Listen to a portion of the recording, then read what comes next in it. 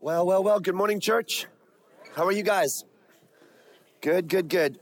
So you will probably notice that my voice sounds a little scratchy. And that is because it is a little scratchy. This last week, I had the opportunity, like many of us do this time of year, to pick up a little cold.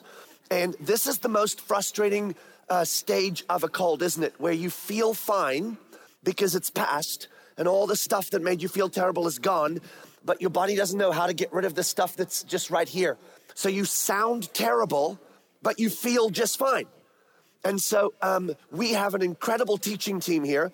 And every week as we prep for the sermon, we have several of our teachers ready to teach so that in circumstances like this, where either we're not feeling well, which if I was not feeling well and I was actually still sick, then we would have someone else teach. Or if it was just like this, my voice isn't doing what it's supposed to, then we just make a phone call on Saturday or Sunday morning for that matter, and one of the other guys steps in. Except that this particular passage that we're stepping into, this particular sermon, I couldn't give away. I couldn't do it.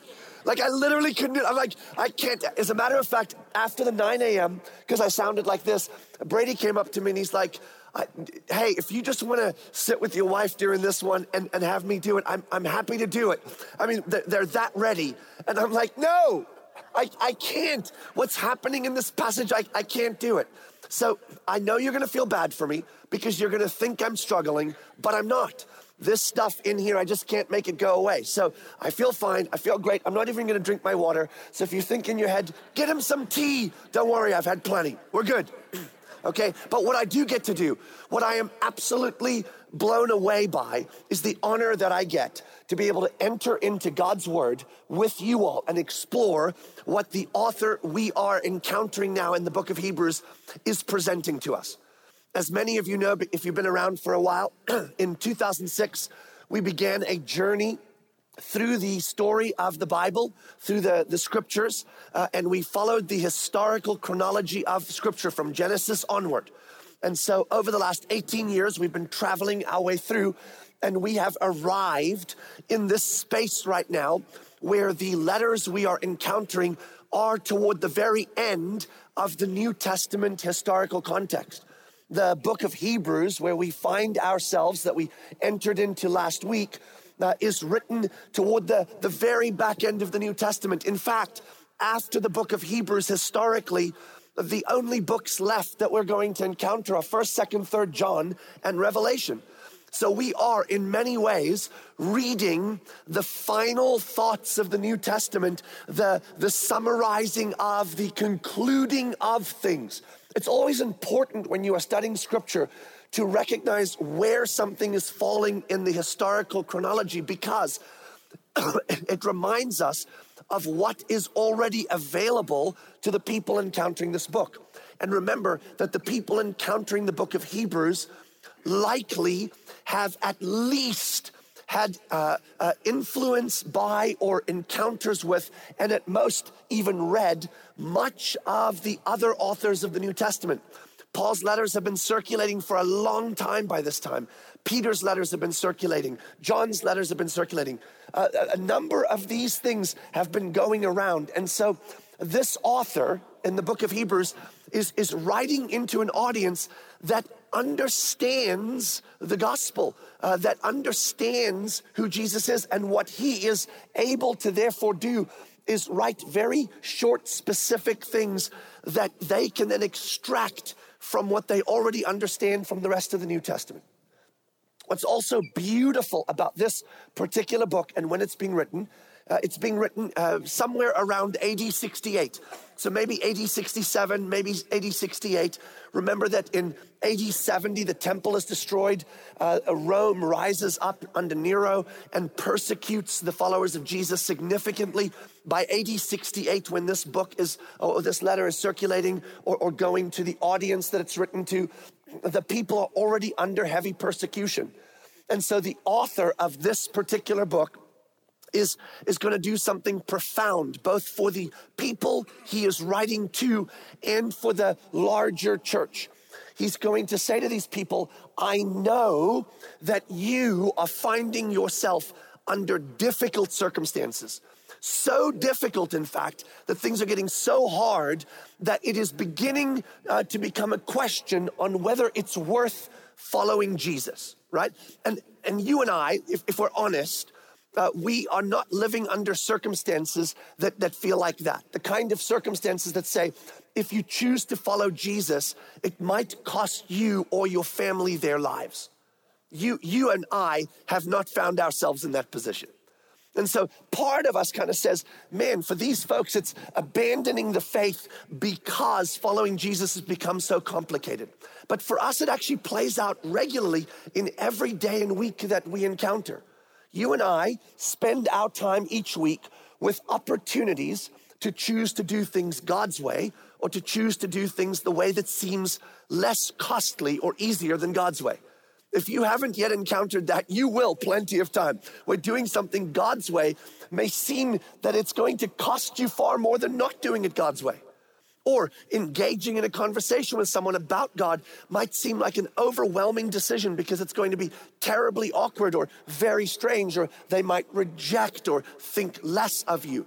We face constant decisions on whether we're going to choose to trust God, do it God's way, engage in the realities of bringing God's truth to the table.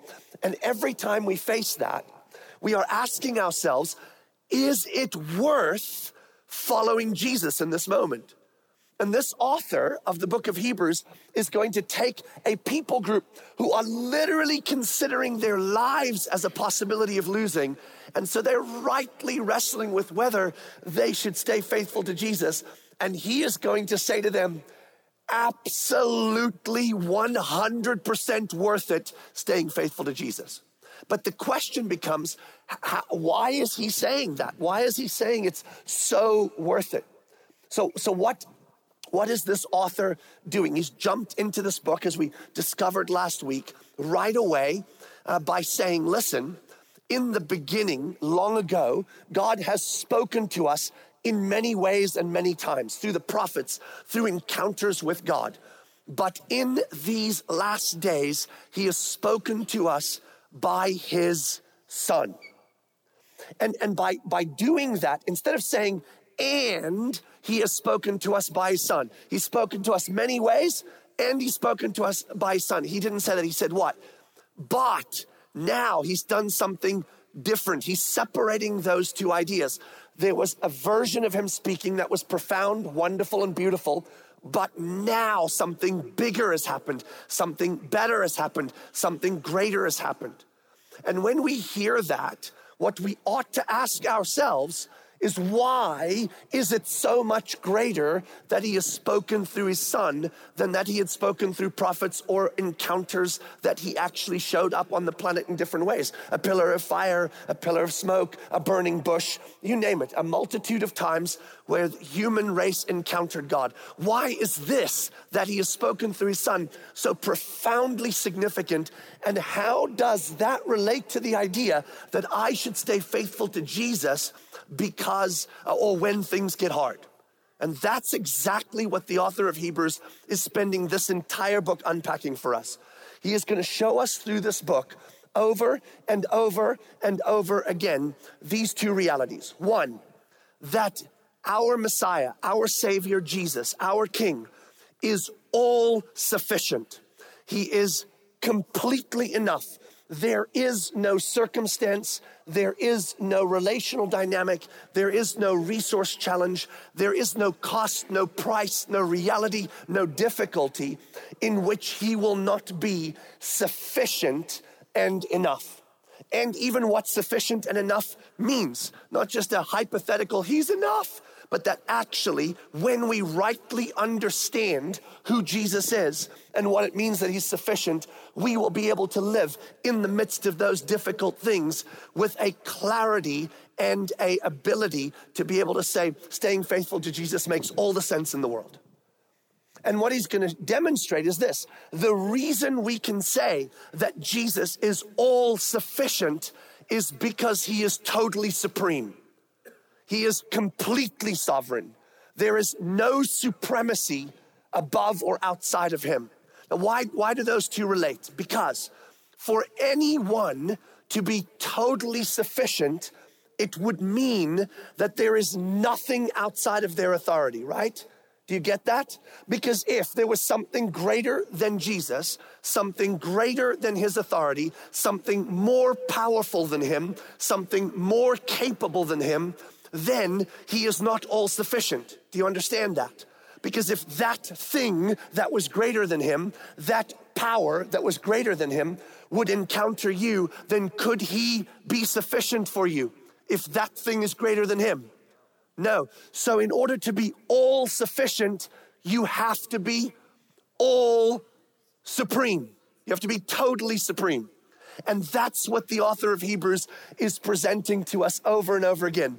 He is greater than anything and everything that you have ever conceived of, anything that's wonderful, greater than the angels, greater than the law and righteousness itself. He transcends it, greater than Moses and any Messiah before him, greater than the priesthood, greater than the sacrificial system, greater than the covenants and the promises. He is greater than all of it. He is completely, totally, 100% supreme in everything. And because he is all sufficient. And because he's all sufficient, you're safe. You're safe because he's all sufficient. That's what this author is doing. And though he's going to do that for the entirety of this book, over and over again, in this little introduction that he is laying out for us, after he's just said, God has spoken in many ways, and many times, powerfully, supernaturally. But in these last days, he has spoken by his son. He is now going to say, why is that such a big deal? And so that's what we're jumping into today. He is going to come to us today and say, ladies and gentlemen, may I present to you your king and my king, King Jesus, so that you would be like, what? That's what's about to happen. So grab your Bibles and let's jump on in and see. We're going to go to the book of Hebrews, chapter 1, in the introduction. I'm going to see where this author runs us. So Hebrews chapter 1, verse 1, it started long ago, many times, and in many ways, God spoke to our fathers by the prophets, but in these last days, he has spoken to us by his son, whom he appointed the heir of all things. Now, this is a fascinating way of demonstrating supremacy or demonstrating sovereignty. Jesus is the heir to how many things? All things. So that includes what? Everything. Is this leaving anything out? So if you are the heir of all things, then all things belong to you. And the idea that all things belong to you means that you have authority over all things. He is the authority over all things because how many of those things belong to him? All of them. So the author starts out by saying, you have to understand that he, Jesus, the one I'm introducing to you, owns what? Everything. Everything. There's nothing that's not his. All of it is his. Everything. This is a statement of authority, a statement of supremacy, a statement of power, a statement of ability. It is the ownership of the keys to everything. We see this reality play out throughout Scripture as these things play out. In Matthew chapter 16, in verse 19, there is this little statement Jesus makes. So he's hanging out with the disciples and he's asking them, who do people say that I am? In Matthew chapter 16. And they're saying different things. And then he says, who do you say I am? And Peter says, you are the Christ, the Son of God, the Messiah. And Jesus says, you're right, Peter. It's exactly who I am. And I am going to build this thing called my church. And because my church has me, the gates of hell, darkness itself, death itself will not prevail against me and against my kingdom and against my church. And then he says this, right after that in verse 19 of chapter 16. And I will give you the keys to my kingdom. If Jesus can say to the disciples, them and us, I will give you the keys to my kingdom, what does it mean Jesus holds in his hands? the keys to his kingdom, the keys to everything. In Matthew chapter 28, when he's sending the disciples out and he's saying, okay, go into all of the world and tell people who I am, make disciples of all nations, baptizing them in the name of the Father, the Son, and the Holy Spirit, and I will be with you always to the ends of the earth. How does he start that statement? All authority has been given to me. How much authority? All authority. So what the author of Hebrews is starting out with is this. How much does Jesus own? All of it. How much authority does he, what does he have authority over? Everything. There's nothing outside of his supremacy, nothing outside of his authority, because he is the heir of all things. Now, when you first hear this language, he is the heir of all things, it may suggest to you, as it rightly might, that he did not have authority over all things, but at some point he became the heir of all things because God made him the heir, and then he gained authority. But then the next sentence that the author puts kind of puts a weird, like, wait, that doesn't make any sense. He is the heir of all things, but take a look at what happens next.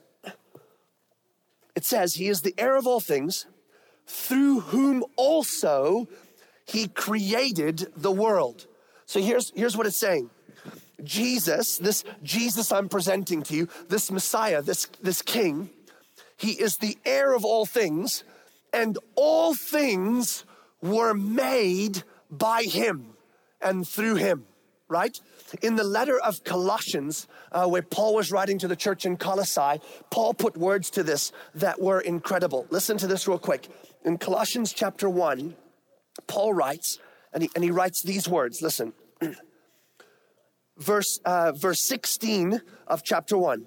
For by him, Jesus, all things were created, in heaven and on earth, visible and invisible, whether thrones or dominions or rulers or authorities. All things were created through him and for him. So, who made all things? Jesus did. Who's heir to all things? Jesus is. Isn't that weird? If you made all things, what belongs to you? All things. So why do you need to be heir to all things if all things are already yours? It's a little weird, isn't it? It's not weird at all. Because what the author of this passage is doing, like many other authors in the New Testament have done, is demonstrating to us what is perhaps one of the most wondrous realities of the God we serve, and makes the reality of who Jesus is most wondrous. The God we serve is in fact a singular being, a God, a singular being, but he exists within that singularity in community. He is something we are not.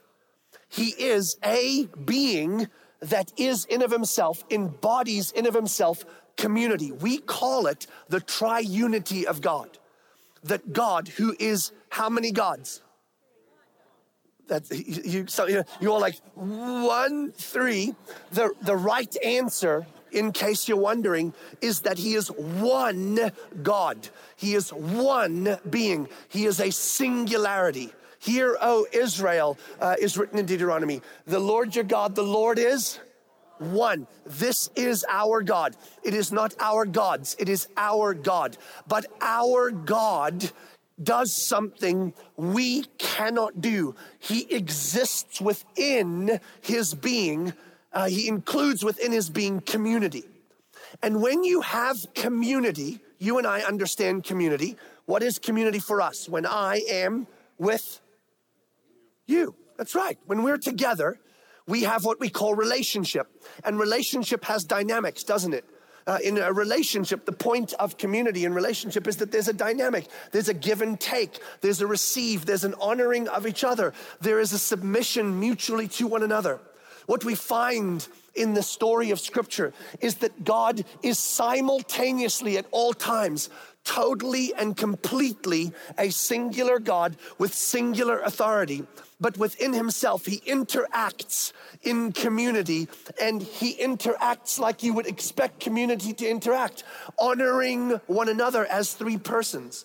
Now we say, this doesn't make any sense.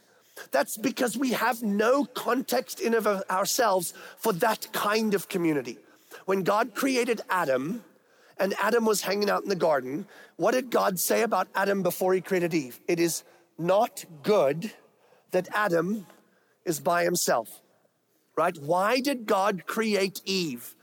Because Adam was lonely, and Adam was sad, and Adam didn't know what to do with himself, and he needed a playmate. Adam had God. Is God sufficient? Is God enough? Do you think Adam was lacking because God wasn't enough for him? What did Adam lack? Adam lacked the ability to rightly image a God who embodies within himself community, because Adam couldn't display community without what? Another person in play.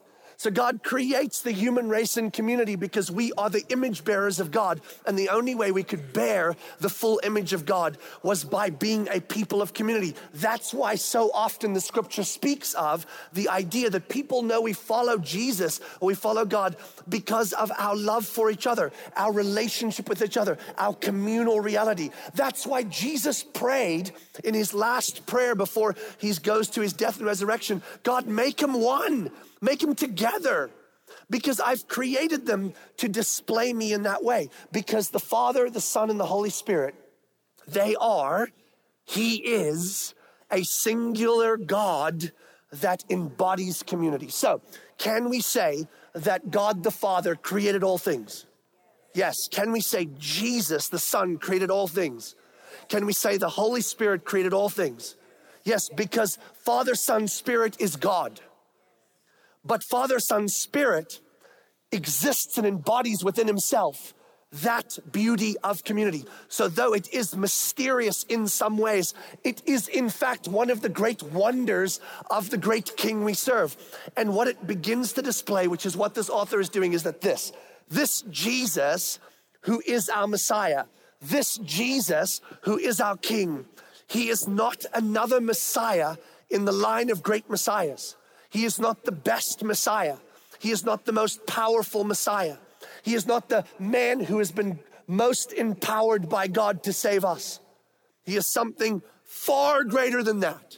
See, because in the people's minds, pre the New Testament and pre-unpacking the wonder of who Jesus was, the people understood the coming Messiah as one who would be greater than the Messiahs before, but everybody would have assumed it would be a human empowered by God to set up a throne that would last for how long? In the prophecies of the Old Testament, how long would the throne of this Messiah last? Forever. So the idea would be just like you would logically think of a throne that lasts forever. Someone is set up as king.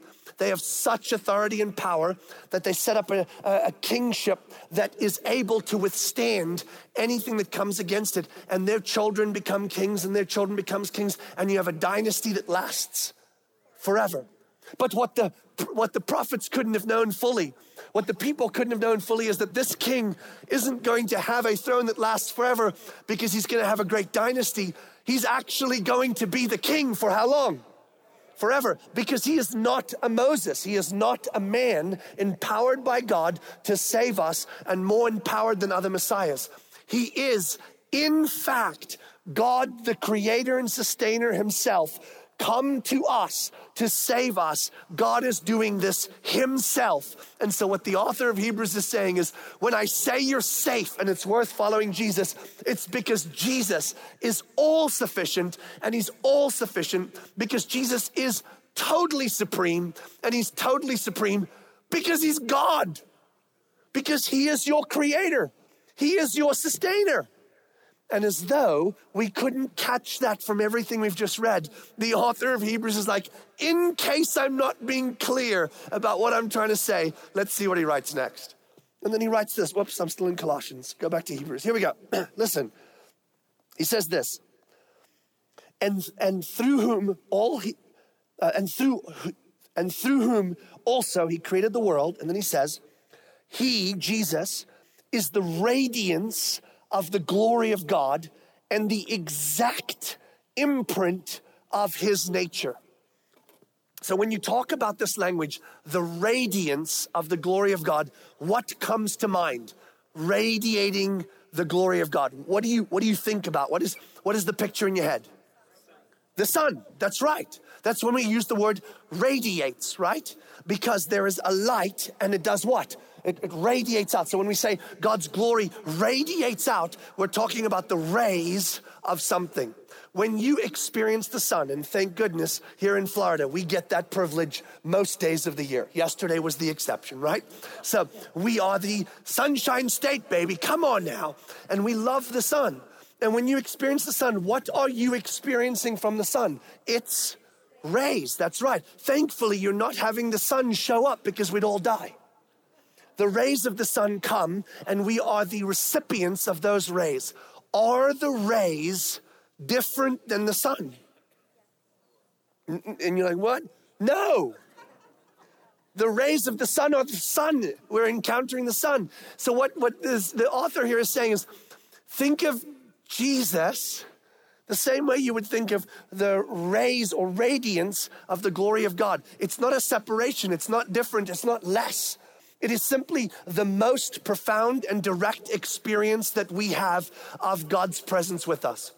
When the people of the Old Testament experienced God in a pillar of fire or a cloud by day or a burning bush or the multitude of other encounters they had with God, what this author is saying is those were awesome. Jesus showing up is better.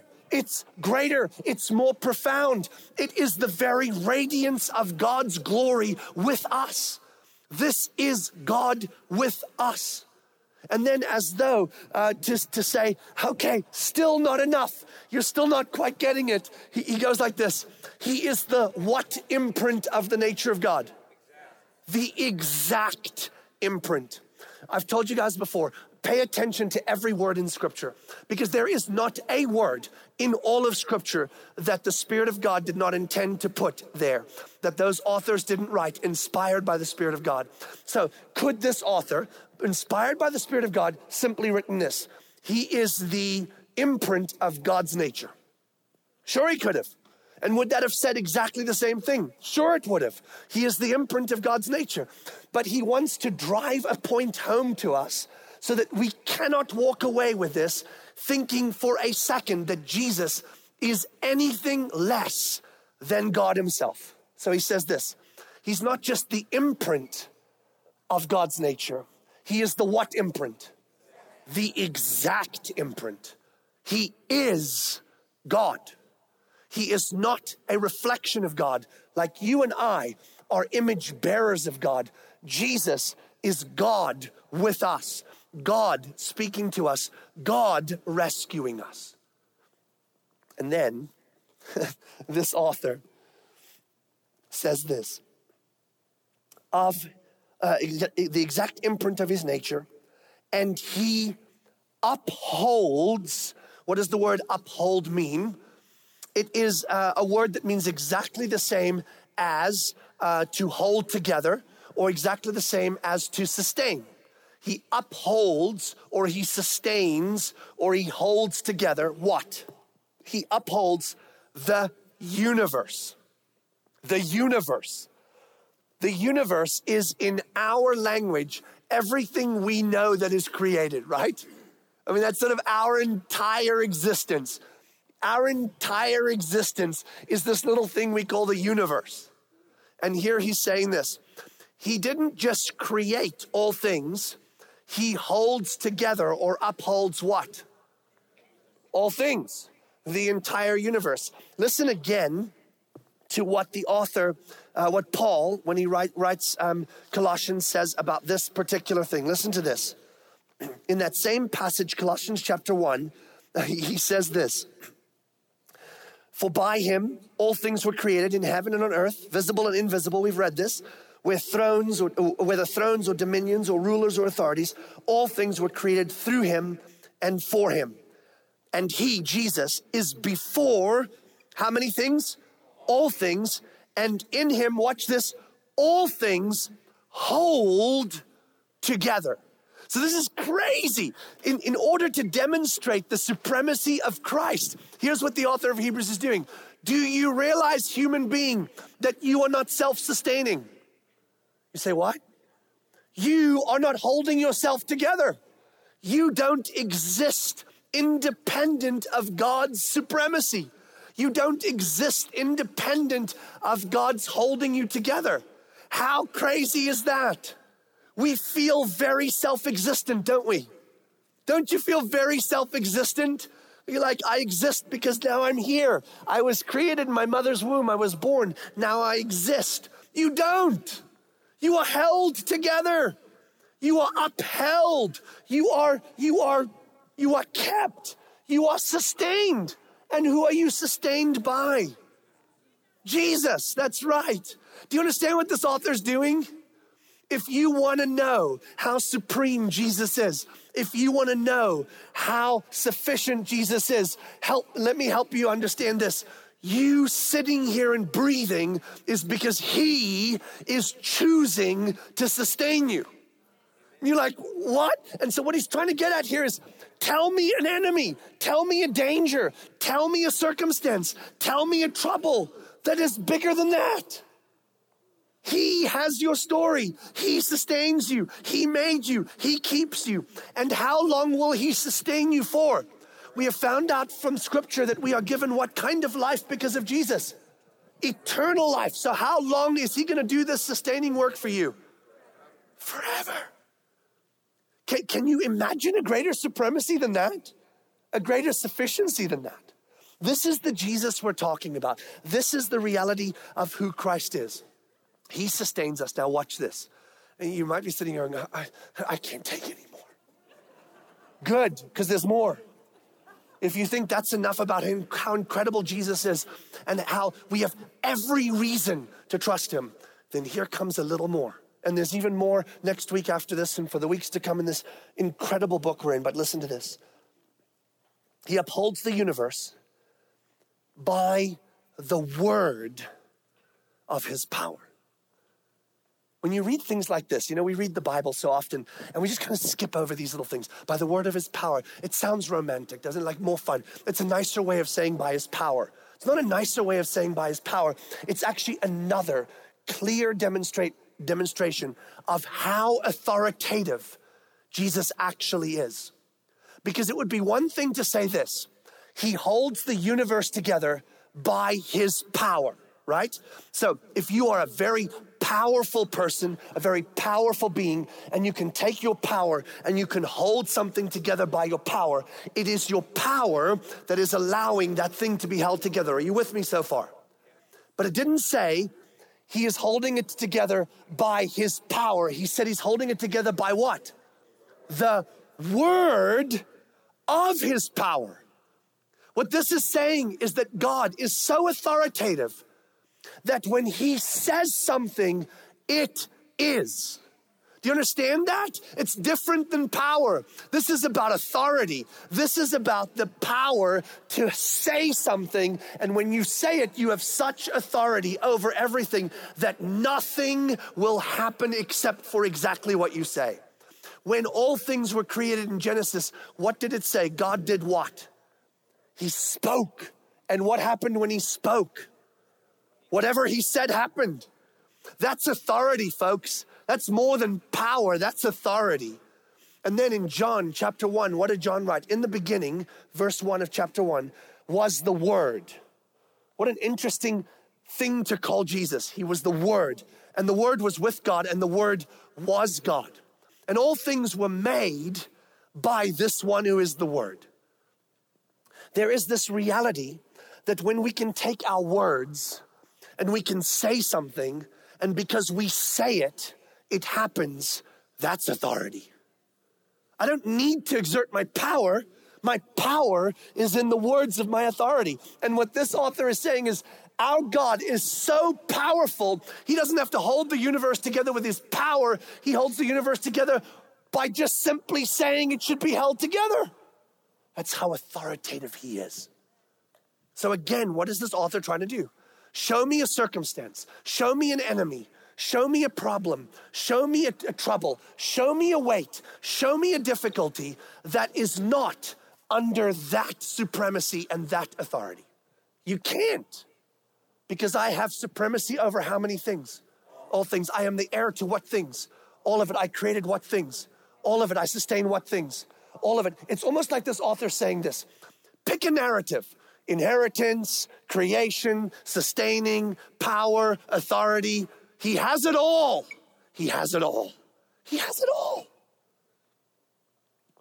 This same author, a little later on in this letter, in chapter 12, is going to write these words, which we'll get to toward the end of this year.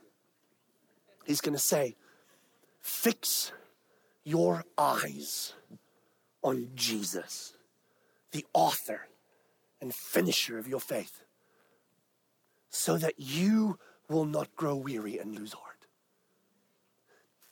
And he's going to say that with this in mind. If you and I can make sure every day that we do not forget who our King is, that he is all sufficient, because he has how much authority? All authority. He is totally supreme. He is completely sovereign. There is nothing that exists or doesn't exist that isn't under his authority, held together by the word of his power. You should have nothing to fear. Yes, trouble will come. Yes, it will be hard. Yes, you will feel all the human things you feel when trouble comes. Sad and difficult and anxious and all that. Great. But you do not need to be afraid, because when you are in the most dangerous chapter of your life story, you are still in the safest story you can ever imagine, because Jesus is the King of your story. Jesus is the King of your life, and you belong to Jesus. So what this author is going to do over and over and over and over again for the rest of this book, every time he's going to come to us and he's going to say this. Ladies and gentlemen, I'm sure that today has its heart in it. I'm sure that you have reasons in your head to say, it's not worth trusting God. It's not worth doing it his way. It's not worth engaging in the things that he's calling me to engage in. There's an easier, better, safer way. It might feel that way, but listen, let me remind you who my King is. And then he's going to go, this is my King. This is my King. This is your King. So that we can all shout together over and over and over and over again. That's my King. That's my King. So that when I feel overwhelmed and when I want to bail unfaithfulness to my King, I can fix my eyes on him and remind myself, that's my King. That's my King. So may that be our mantra for the rest of this year and perhaps for the rest of our lives. That whatever we face today, however glorious or however dangerous or however difficult, we would say, oh, Renaud, don't forget. Don't forget. That you would say it to me and I would say it to you. Oh, Renaud, don't forget who your King is. That I could say with you, that's my King. Who is my King? He is Jesus. He is totally sufficient. He is totally authoritative. He is totally supreme. He is totally sovereign, and he is mine, and I am his, and I am safe because he is my King. That is my King. Let's pray. God, thank you so much. Thank you so much for taking the meticulous time throughout human history to show yourself to us in such precise detail. First, through the prophets and through encounters we have seen our ancestors have with you, where you laid out over a long span of our human story what you were up to, and then to bring it all into clarity as you showed up. And as the author of Hebrews says, though it's awesome that you spoke in so many ways, in so many times through the prophets, that now you have spoken with your own voice. You, God, have shown up. Your Son is here. Thank you for taking the time to show us the extent of what it means that Jesus is our Messiah, that he is all sufficient, totally supreme, completely sovereign, and has authority over all things. Remind me this day that I am safe, not because my circumstances feel safe, not because my enemies aren't rising up against me, perhaps not because I'm not stuck in relational difficulty, not because the choices I'm making to follow you are not costly, but because you are my King. And you are a good King who is all-sufficient and completely supreme. So may I fix my eyes on you every day and run with perseverance the race marked out for me, reminding myself that I have no need to grow weary or lose heart because you are my King. So may we shout over and over again to one another in the days and weeks and months and years to come, that is my King, Jesus. And he is greater. He is better. He is more than enough. Show us the way, we pray in Jesus' name. Amen.